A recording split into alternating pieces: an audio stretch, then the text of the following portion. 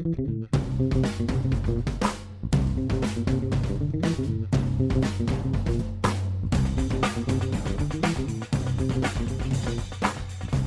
there, it's Gary Parrish. It's Thursday, May 25th. Welcome back to the Ion College Basketball Podcast. I got Matt Norlander here with me, and the deadline for underclassmen to withdraw from the NBA draft has passed. Bad news for North Carolina and Purdue. Good news for Gonzaga and Kansas and Kentucky. And I suppose we should start with John Calipari's Wildcats because it was their player, specifically Hamidou Diallo, who was the last to publicly announce his intentions late last night. The possible none-and-done player withdrew from the NBA draft despite the likelihood that he would have been a first-round pick. Matt Norlander, were you surprised by Diallo's decision, and do you think he made the right decision?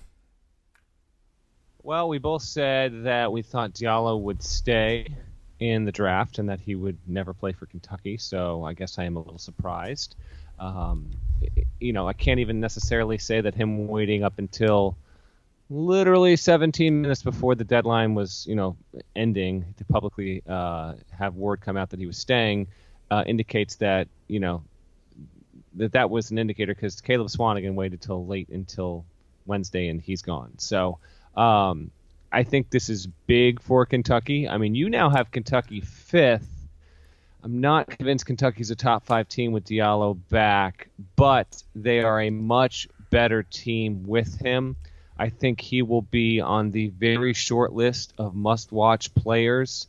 Not quite at the level of Lonzo Ball this past season. He's a very different player from Lonzo. He's not a point guard to begin with, but his electrifying play, his tremendous athleticism, he's a guy that wants the ball, not completely selfish, but he'll definitely command the ball and will be an unafraid player. Kentucky is going to be very interesting, a lot of fun, extremely young. And one of the biggest things with Diallo, and this is a little bit nuanced, and I just have a feeling we'll talk about this as we get more into next season, is Diallo's not afraid, but he also doesn't have a great jump shot yet. In fact, I think because he lacks a consistent jumper basically outside of 15 feet, I'm not even necessarily talking a three-point shot. I mean, he's a good scorer and a solid shooter, but he's not ultra consistent. I think his ability to develop a consistent jump shot is what could determine Kentucky standing in the SEC, making a Final Four, and him being a lottery pick next year. I do ultimately think he made the right decision because it's likely he would have gone anywhere from 25 to 35 this year. I'm not saying it's a lock, GP. I find it highly likely that next season Diallo will be a top 20 pick. This, to me, was the toughest decision of any underclassman. I like with Caleb Swanigan, and we can touch on him in a minute. I would have loved for him to come back to Purdue just because he was an awesome college basketball player and fun to watch, but you can certainly understand why it was time for him to go. Like, how much more could he do at the collegiate level to enhance his draft stock other than just get into a weaker draft, like next year's draft? But his decision was sensible and I think rooted in all of the right things. With Diallo, I could have argued it either way. On one hand, when you're a top shelf athlete that NBA teams are going to look at in the first round, my instincts are to say go because you don't want them. You don't want to risk showing them that you're not a basketball player. Like right now, they're willing to take you and see if you can play basketball. Over the next year, we're going to know if he can play basketball. And I could see a scenario where they go, he can jump and he can run, but that's all he can do is jump and run. Can't make a shot. Struggled playing at the high major level. I'm not predicting that. I could just see it. At which point you've damaged yourself by exposing yourself.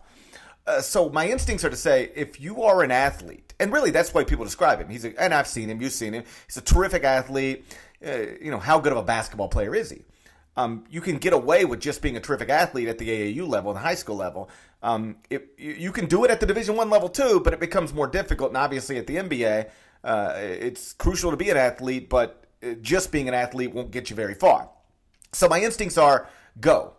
On the other hand, if you believe in yourself and you don't think you're going to get exposed, and in fact you think you're going to be a legitimate high major contributor for a consensus preseason top 10 team, and you combine the idea that you're a basketball player with all the athleticism, now you're talking about being a top 10 pick in a weaker draft next year. And the amount of money is pretty significant. Right now there are some people saying he left money on the table, but he could be putting more money on the table. And here's what I mean. I had Hamidou Diallo as the 24th pick projected in my mock draft. That doesn't mean he would have gone there, but just for the sake of this conversation, let's say he would have gone 24th. That would have meant his guaranteed contract would have been worth $1.3 million in year one, $1.5 million in year two, and then the team option, which they almost always pick up, particularly on somebody his age, they would have picked it up, would have been $1.8 million in year three for a total of $4.6 million in his first 3 years as a professional. If he comes back, turns himself into a top 10 pick, just the 10th pick in next year's draft, which I think is certainly possible, then he's guaranteed $2.9 million in year one, $3.4 million in year two, $3.6 million in year three, for a total of $9.9 million over 3 years. That's a difference of $5.3 million over the first 3 years of his professional career, or on average $1.8 million a year. So I am confident somebody, either connected to Kentucky or just with his best interests in mind, set him down and showed him this and said, yeah, you can be picked in the 20s now, but you could be picked in the top 10 next year, and you're literally making millions of dollars by doing that. That might not be a dumb path to take. And so I could argue this one either way. I don't think there's a wrong decision for him, but it is undeniably good for Kentucky, and I think by extension good for college basketball that he decided to put off the NBA draft at least for a year. You mentioned that you don't think Kentucky is a top 5 team, and I certainly think that's a reasonable opinion. As I always say with rankings, you got to put 5 in the top 5, and they make as much sense, I think, there as anybody else. It is weird, the makeup of their roster. They have 8 top 25 national recruits, 8 5-star players, but 6 of them are freshmen, I believe, and 2 of them are sophomores, and the 2 sophomores didn't even play last year. I mean, you talk about being immensely talented. This roster is, but as we've mentioned before on this podcast and other places, they're going to be as inexperienced as any team in America. Right. So this is just a team off the top of my head, and we can look at a few others. But I'm just curious as to your logic, because I still might put Kentucky ahead of Duke. But if I played devil's advocate and said Duke will have a better point guard and will indisputably have the better player on either roster. He was a former, All-American. He's a senior and has legit experience, and Duke will probably have a better, I think Wendell Carter is better than any big man that Kentucky has. What makes you split and say Kentucky will be better than Duke? I think they just got more potentially great players. They have more of them. They're equipped to deal with injury problems, or any sort of thing that you might run into throughout the course of a season, whereas Duke is going to be talented at the top of the roster, but certainly very, very thin. I mean, how many good players does Duke have? Duvall? Not a ton, and I think they're massively hurt by Frank Jackson not coming back personally. Yeah, I mean, at the very least, you get Frank Jackson back, and he's another established double-digit scorer. If they had Frank Jackson on this team, I could make an argument that Duke should be number 1 in the country, because they have the roster balance that Arizona has, that typically the great teams have in college basketball. 2012 Kentucky, 2015 Duke, 2015 Kentucky. The best thing you can have in college basketball is one-and-done talent paired with experienced contributors. That's what 2012 Kentucky had, 2015 Kentucky had, 2015 Duke had. It's what 2017-18, this Arizona team, is going to have. And I guess Duke has it to some degree because of the presence of Grayson Allen and maybe Marquise Bolden, but they're so thin. They've if you go Allen, Bolden, Duvall, Carter, Trent, there's a drop off after that in terms of caliber of player, whereas Kentucky legit has 8 5-star guys. So listen, I've got Kentucky 5 and Duke 6. So it's splitting hairs. I was just kind of talking about. Yeah, we're splitting hairs here, but and I got if somebody else ranks Duke ahead of Kentucky, I'm not going to go, what is that idiot doing? It's perfectly reasonable. But I went with Kentucky just because I think they've got more great players. That might be oversimplifying it, but that would be my rationalization. All right, so another big decision this week. Listen, I really whereas Alonzo Trier, Angel Delgado, Miles Bridges, these were massive decisions, and I have a story up by the time this podcast goes up. It's basically winners and losers from the draft process, but I believe ours is more extensive than any other you'll see out there. It's well over 40 teams. So whereas those decisions were beneficial, there obviously are some big ones that are not beneficial and are detrimental, and Tony Bradley's got to be on the short list here. Carolina is up there with teams hurt as much as anyone else, because I believe with Bradley, you had the potential to flirt with that top 5 range. Without him, you've dropped Carolina out of the top 10 altogether. I don't have a big issue with that. Now, I actually think Joel Berry is going to set up to have a huge statistical and usage year. I actually think he's going to have a really good shot at potentially being a player of the year, just because he's losing a lot around him.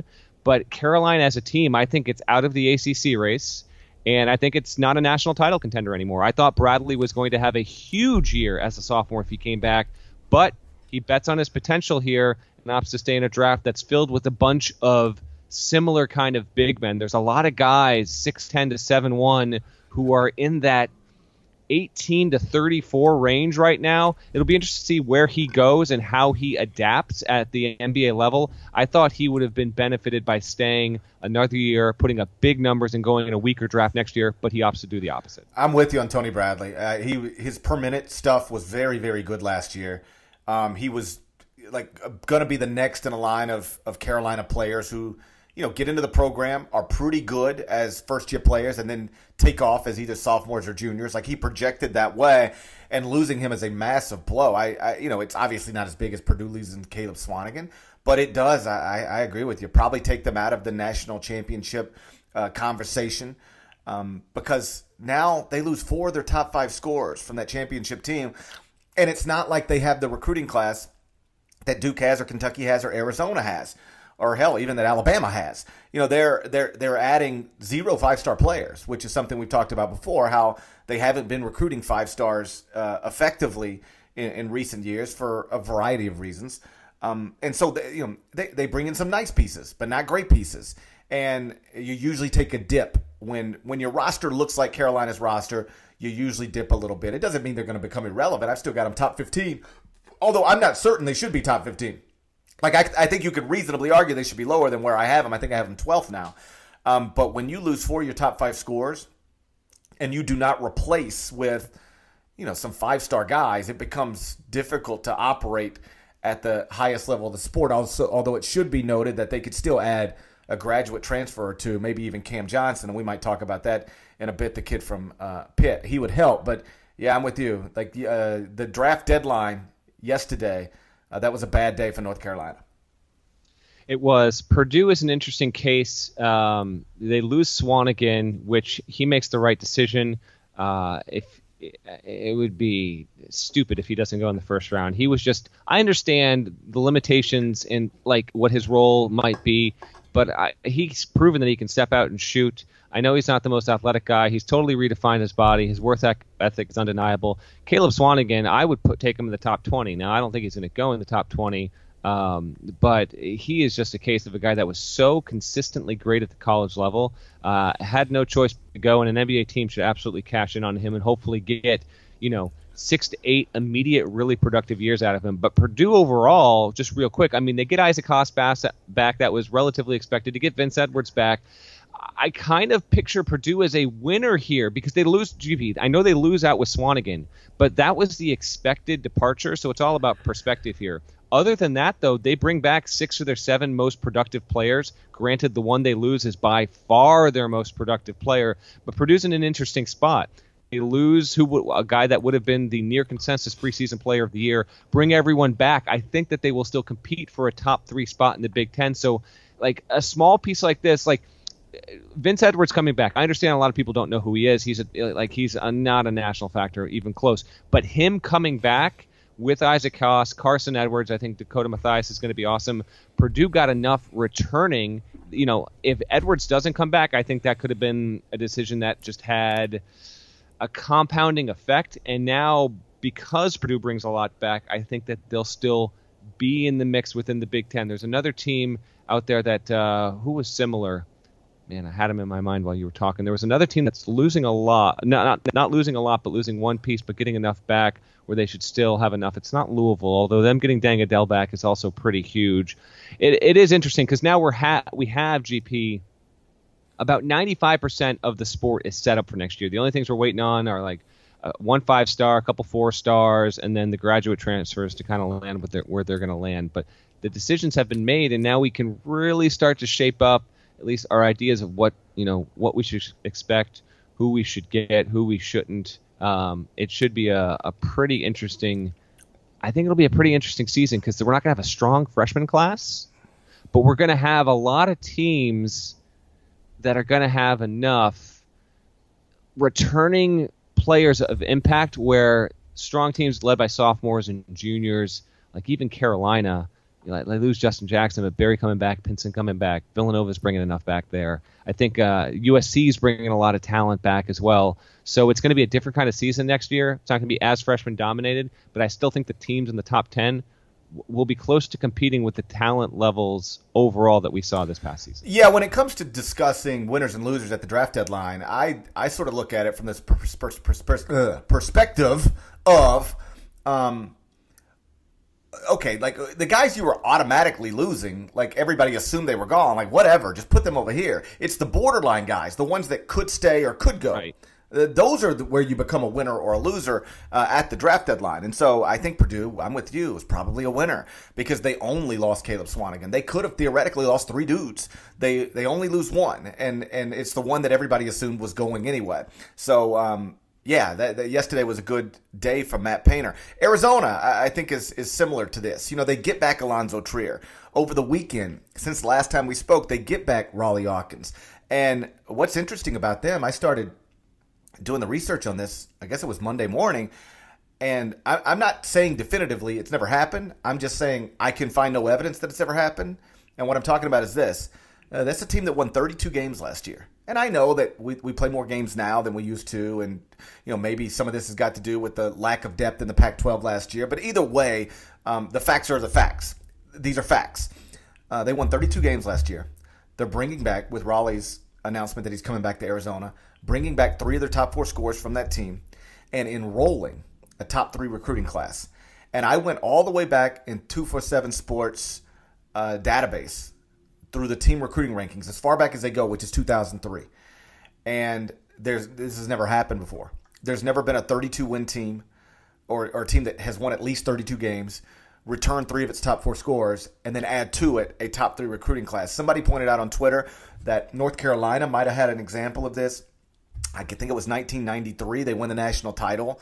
Then they did bring back 3 of their top 4 scorers. Then they added some high-level prospects, but team recruiting rankings don't exist from the mid-'90s, so there's no way to prove it. But that might qualify. But either way, the point is Arizona is that roster is pretty rare in terms of the way it's made up, and it is exactly the type of roster that in recent years in the one-and-done era has flourished. And that's what? Having possible one-and-done guys, DeAndre Ayton being the most obvious. He's a projected top 5 pick in the 2018 NBA draft, but then surrounding him with experienced contributors like Raleigh Hawkins, like Alonzo Trier. That's why I think now Arizona should be the preseason number 1. Yeah, I'm on board with that. I couldn't remember if we had. I think we had not podcasted since we made that decision because that was earlier this week. They also are bringing in Emmanuel Acott, who's a 5-star forward who was going to be in the class of 2018. He's in the class of 2017. Again, I don't know if he's going to be a top 5 producer, but he is a 5-star prospect who will be in the rotation. And to be honest, even if he contributes at Kobe Simmons type levels, which, Kobe's gone to the draft here for Arizona, but he was kind of a bit player here and there. It's still enough to vault them to number 1. Coincidentally, the other team I was thinking about when I couldn't remember when we were talking losing Swanigan with Purdue was Kansas, which loses an undeniable big-time player in Josh Jackson, but they get Svi Mikhailiuk back, they get Devontae Graham back. There's enough returning there that Kansas, in my opinion, is still a winner because they get those guys back. Right. Arizona, I think, has to be the number 1 team given the depth. Trier and Ayton could both be All-Americans. Rawley Alkins, I expect to be just an awesome sophomore. I love his potential overall. And for Arizona, it's interesting what they've turned into. Now, granted, I'm very aware of the fact that a lot of this is obviously just projections, and we're forecasting, and we're doing our best to try and line up the rankings. But when we talked about Arizona in December, it was a lot of, will Alonzo Trier even play this year? Will this team even be, a 5 or 6 seed caliber? Instead, they get, a great year out of Lauri Markkanen. They play their way to a 2 seed. It ends in disappointment against Xavier in the Sweet 16, obviously. But on the whole, it was a solid year. And now they are set up for as anticipated of a season in a really long time. I'm thinking back to like the Luke Walton, Jason Gardner, that era, like a long time ago. I feel like it's been that long since Arizona like entered a season with this much expectation. I don't have it up in front of me. But they enter almost every season with expectations. I mean, but like this, GP, what I'm getting at is when was, like, let's say they're the preseason number 1 team in the AP poll. I wonder when the last time that happened for Arizona. Their fan base, without a doubt, that is a borderline top 5 program in America. So they have big time expectations every year. But I'm just talking about, we're getting closer to people thinking Arizona should be the number 1 team across the board. When was the last time they entered a season with that much of a near consensus? I'm not sure when they were number 1 last. I'll go through some of it right now. But I mean, they've been in the top 5 and top 10 like all the time, right? Yep. Yeah, like last year, what were they preseason? They were number 12. Year before that, they were. Well, I'm going back to 2015 now. They were number 2 preseason poll. So they were preseason 2014-15, number 2 in the country with 5 first-place votes. So expectations are attached to them basically every year, certainly under Lute, but now under Sean. They really haven't fallen off at all. But now the pressure is starting to get attached to it too. Not that there isn't inherent pressure to being the Arizona basketball coach, but you start to get labeled a little bit like, okay, here we are again. You got great players. You're ranked in the preseason top 5. Can you get to a Final Four finally? And I was on radio in Arizona yesterday or the day before, and they were asking me, do you think this is the year, Sean breaks through? And my answer is basically, I always think it's the year Sean breaks through. And eventually he will, because if you continue to put talented rosters together, you will just break through some year. It's just going to happen. There is no scenario under which Sean Miller coaches the next 10 years at Arizona and doesn't go to a Final Four. And maybe doesn't even win a national championship, because he's obviously going to be able to recruit at the highest level of the sport. And if you can do that, you give yourself opportunities. And eventually, either you just genuinely have the best team, so you win it, or it just breaks your way. Somebody gets upset in your bracket, so you have an easier path to a Final Four. Don't ever forget Bill Self's first Final Four, because he had this label for a while. God, is Bill Self ever going to get to the Final Four? Can he get to the Final Four? Why does he always lose in the Elite Eight or earlier? And you remember who they beat to go to the Final Four for the first time? Who they beat in the Elite Eight? Was it? Hold on, don't tell me. Off the top of my head, 2008. That was Davidson. Right. I mean, they got to, with all due respect to Steph and Davidson, they got to play Davidson in the Elite Eight. And so sometimes it just opens up for you. And I thought it would have already happened.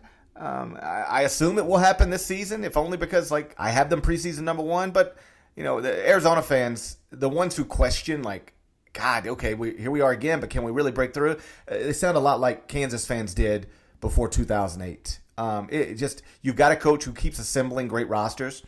Eventually, that it just happens for you. I mean, you don't even have to be an A-level coach, which I think Sean is. But you don't even have to be an A-level coach. You just keep getting the best players.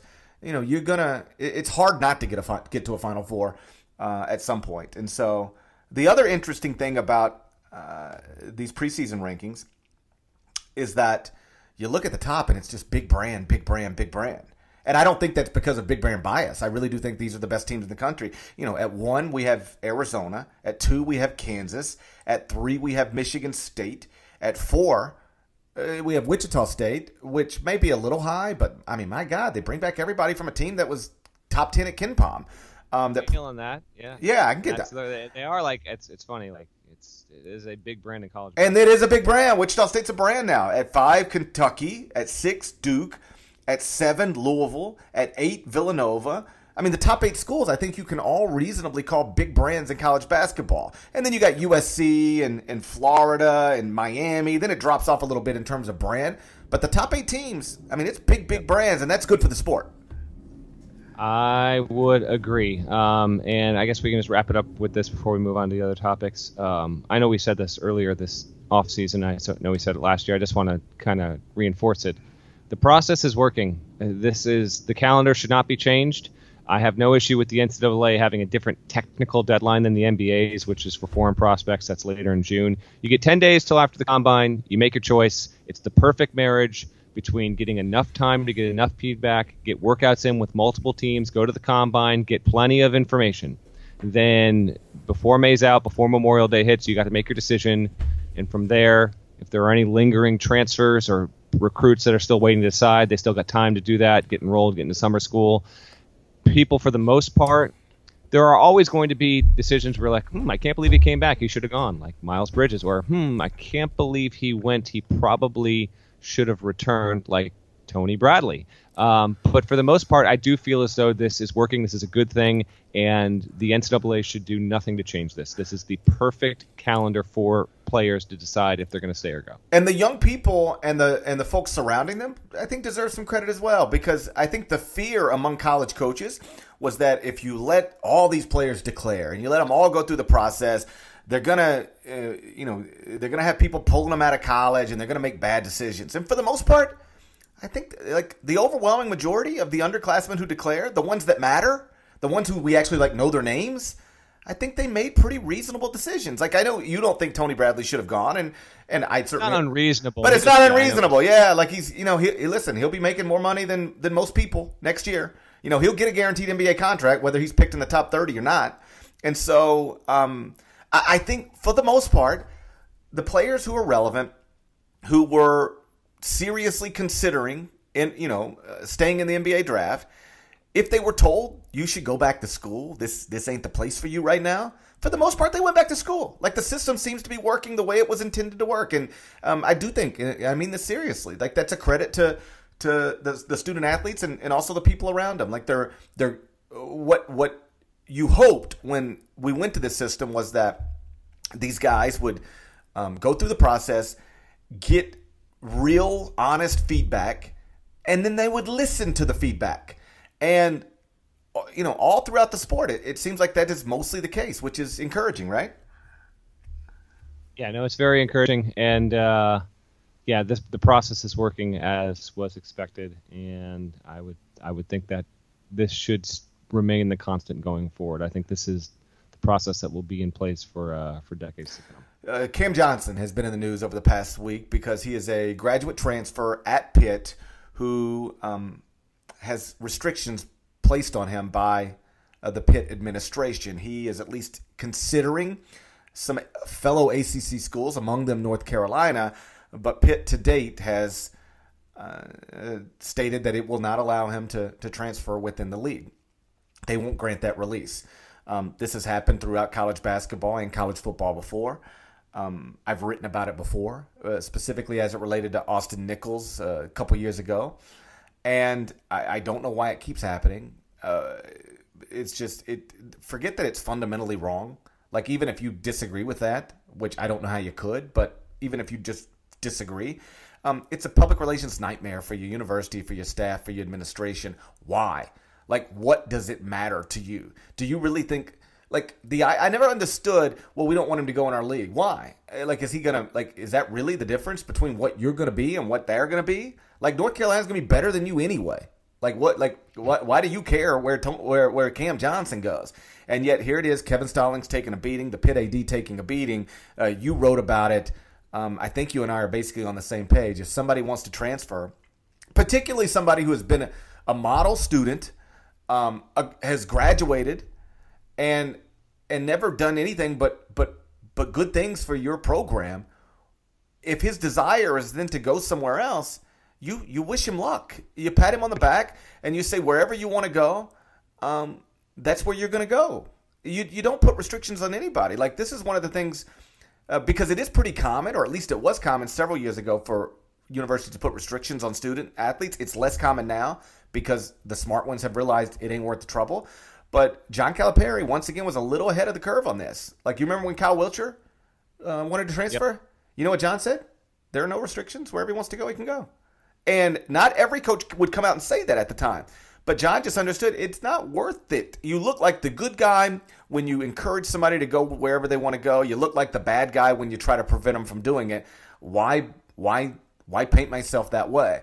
And more coaches have jumped on board with that. But obviously Kevin Stallings and that Pitt administration, they haven't. Yeah, Johnson's an interesting case. He is uncommon in that he is a grad transfer with 2 years of eligibility. Normally what happens is players don't lose a year of eligibility because they don't get injured and they don't have to burn a year. Cam Johnson had an injury to, I believe, his shoulder earlier in his career, but he was still, that didn't affect his classroom performance, and he was a really good student. He has fulfilled his expectations at Pittsburgh. He graduates in 3 years, and it shouldn't even matter that he's a really good student, but it kind of, it brings more emphasis on a certain human quality of the story that endears people to his plight here. He's done. He graduated from Pittsburgh. There should be no restrictions, period. Now, I'm for no restrictions ever with a transfer. You cannot restrict a player from going where he wants to go. I'm for no restrictions and no and immediate eligibility everywhere. I think it should be like if you play at North Carolina this year and you decide you want to play at Pitt next year or vice versa, like go. I don't think there should be. Coaches hate it. I can't. This is one thing where like the coaches and the general public, and if you want to just say coaches and media, the differing of opinion here could not be wider. I mean, I've heard from coaches after writing this thing, and because they deal with it on a micro level, on a day-to-day level, you know, the time we invest in putting these kids and developing these relationships, and I think that, you know, he's been tampered with and yada yada yada and all this stuff. I personally don't care. I don't care either. I don't care either. You can't. It's especially if the kid's graduated. You cannot tell him where he can go and can't go. So here's the deal with Pitt. Initially, they said he couldn't transfer within the league and on the schedule. Then he appealed. Then they bent and said, "Okay, you can go in the league. You got to sit." And so now, like, there's clearly heavy interest between Cam Johnson and the North Carolina team that really needs Cam Johnson, who is a solid player, not a future NBA player, but simply a really good, efficient offensive college basketball player who can start at a major high D1 level, okay? So now Cam Johnson, who, by the way, has opportunities, you know, I don't know if the Diallo thing now means he can't go to Kentucky, and because Raleigh Alkins and ACOT reclassifying, I don't know if that takes Arizona off the board in terms of their scholarship situations, but if indeed that's the fact, then Carolina is by far the best option for him.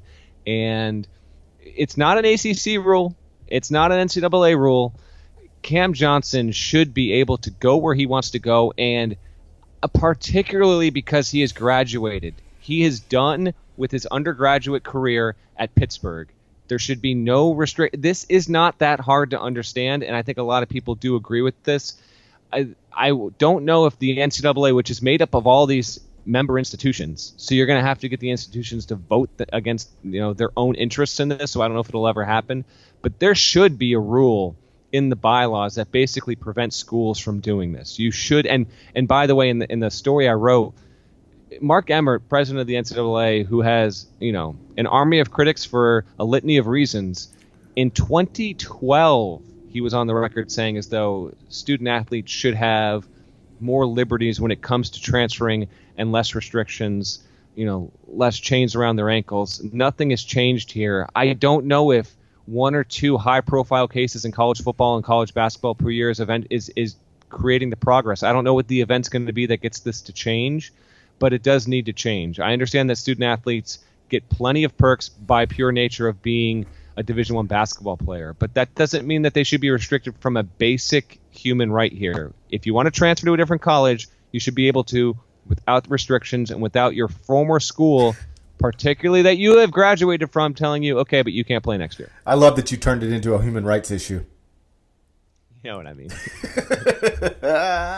Yeah, I mean, can you imagine? Like, think about this for a second. If you want to understand how bad these restrictions are and what they could have done to the history of college basketball. Can you imagine if Cincinnati, once upon a time, would have put restrictions I don't even go there on Devin Downey and said you cannot go back to your home state of South Carolina? Even though you're the pride of Chester, South Carolina, you can't go back and play for the University of South Carolina. You cannot be a Gamecock. You know what happens then? We never get January 26, 2010, when Devin Downey got 30 points, 5 rebounds, 3 assists, and a 68-62 win over Kentucky. That was John Calipari's first loss as head coach of the Kentucky Wildcats. Shouts to Devin Downey. Shouts to Chester, South Carolina. Shouts to Terry Teagle. Boo all transfer restrictions. That was very eloquent. Thank you. Let's wrap up with your piece you wrote earlier this week on Jake Wiley, who I'm confident a lot of college basketball fans aren't familiar with because he played at Eastern Washington, but he has developed into a legitimate NBA prospect. Probably unlikely that he'll be picked, but like he's, you know, I think Draft Express has him as a top 70 prospect, so that doesn't mean that it would be crazy if somebody took him in the second round. His story is nothing short of amazing, also sad, but perhaps there's a good ending to it. I'll let you tell it since you wrote it. Yeah, I'll be relatively quick with this. The story is up because normally I'm not going to write about a long feature about a prospect that falls in the 70 to 80 range because usually that prospect isn't well known. But Wiley's story is so ridiculous that it kind of transcends his standing within the draft pool this year. And I do think he could potentially be picked because he is a top 10 athlete in this draft. So he grows up in California with a black mom, a white dad. They're never married. He's got a very complicated relationship with his father, who was an alcoholic, something of a deadbeat, battled depression. But amid all this, Jake was bad in school, wanted to get out. His father had family in Washington State. His father wanted to leave. So Jake said, I'm leaving. And obviously his mother, and he lived with his mother and his baby sister, they wanted nothing to do with that. They didn't want him to leave. He ultimately goes. His father's not allowed to call the house. Literally has to arrange times during the day when he would sneak out, walk to a payphone. And this is not long ago. This is 7-8 years ago. He just didn't have a cell phone. So his dad would call a payphone at a prearranged time, and they would have discussions. And that's how they actually initially planned for him to leave California. Eventually, his mother's like, well, if you're going to go, I'm going to be the one that takes you to the airport and all that stuff. So moves to Washington. He's got his grandparents up there, but his dad's got no money. The grandparents are paying for them to live in basically an attic with a shower that barely works. It's not a great situation. His dad gets back into heavy drinking, tries to kill himself, does not kill himself. Neighbors catch him before he can do it via carbon monoxide poisoning with a car in a garage and all that. He writes a suicide note to his son. The suicide note is the only item that Jake still has, like physical material item to remember his father by. He doesn't have a photo, like he doesn't have like a physical photo, doesn't have any of his shirts or like anything. It's just this suicide note that he wrote to him. And so their relationship gets a little better. Eventually his dad dies on Super Bowl Sunday, the year the Packers beat the Steelers in the Super Bowl. I get a little into that into the story. Eventually he goes to Montana. He goes to school basically an hour north of Gonzaga, plays almost no AAU, gets no interest from like even Gonzaga. Montana's the only D1 school that offers him, but he's an insanely good athlete. So he winds up hating basketball. He goes through major psychological issues of just even practicing, saying he would sit in his dorm room for 2 hours having to just prepare himself to go through basketball practice. Okay, he hates it, starts running the track in his free time, joins the track team, and eventually, like, he barely plays that freshman year at Montana. That team got killed by Syracuse in the tournament. He got into the game, scored 5 points, and tied for the team's leading score because they lost 81-34. Trains in the offseason, goes to his first practice of his sophomore year, hates it, quits on the spot. But he quits. He calls up Wayne Tinkle, who's now the coach at Oregon State, says, Coach, I got to talk to you. And Wayne's like, okay, if you have to talk to me, here's an address, come meet me. Meets him at a senior care center. What Jake doesn't realize is Wayne's mother the day before had a stroke out of nowhere. She'll die the next day. He was unaware of this, but he tells Wayne then and there, hey, I can't do this. Basketball's not for me. Joins the football team, hurts his knee, can't run track, leaves Montana, goes to NAIA. does well there, eventually goes to Eastern Washington. While all this happens, loses his grandfather, has a baby with his high school sweetheart who lived down the street from him in Washington, but they did not know each other at the time. And she later discovers like how bad his living situation was and says, if I had known you were living in that house all of, 400, 500 yards from me, I would have had you live with my family. It's that kind of bad of a situation. Stars at Eastern Washington after being a non-factor at Montana, becomes the Big Sky Player of the Year, and tells me he did not even think about the NBA, period, until his senior season was over at Eastern Washington, got an invite to Portsmouth, was awesome at Portsmouth. Portsmouth is an annual event in April where college seniors go to play. It's a long-standing thing that dates back to the 50s. It's really a great event. In fact, I'd love to go kind of cover it and write the history of it because it's the one event that's kind of old school in nature. If you're a college senior and you're trying desperately to get a sniff at being picked or being a summer league guy, you go to Portsmouth and hope you play well. Guys are dying to just get a look there. Jake Wiley plays as well as almost anyone at the event. And now he's getting workouts with 15, 16 teams. And he's so mature now. I mean, his grades used to be terrible. He admits he was a punk. Didn't really understand why he hated basketball. In fact, he only got back into it, which I found a reason. Like, he watched the tournament, was just so psyched up at the tournament the year after he quit. That's what made him want to get back into it. I found that a very identifiable human quality. So it's a crazy story. There's plenty else in the future. It's a long one, but I think it's worth it.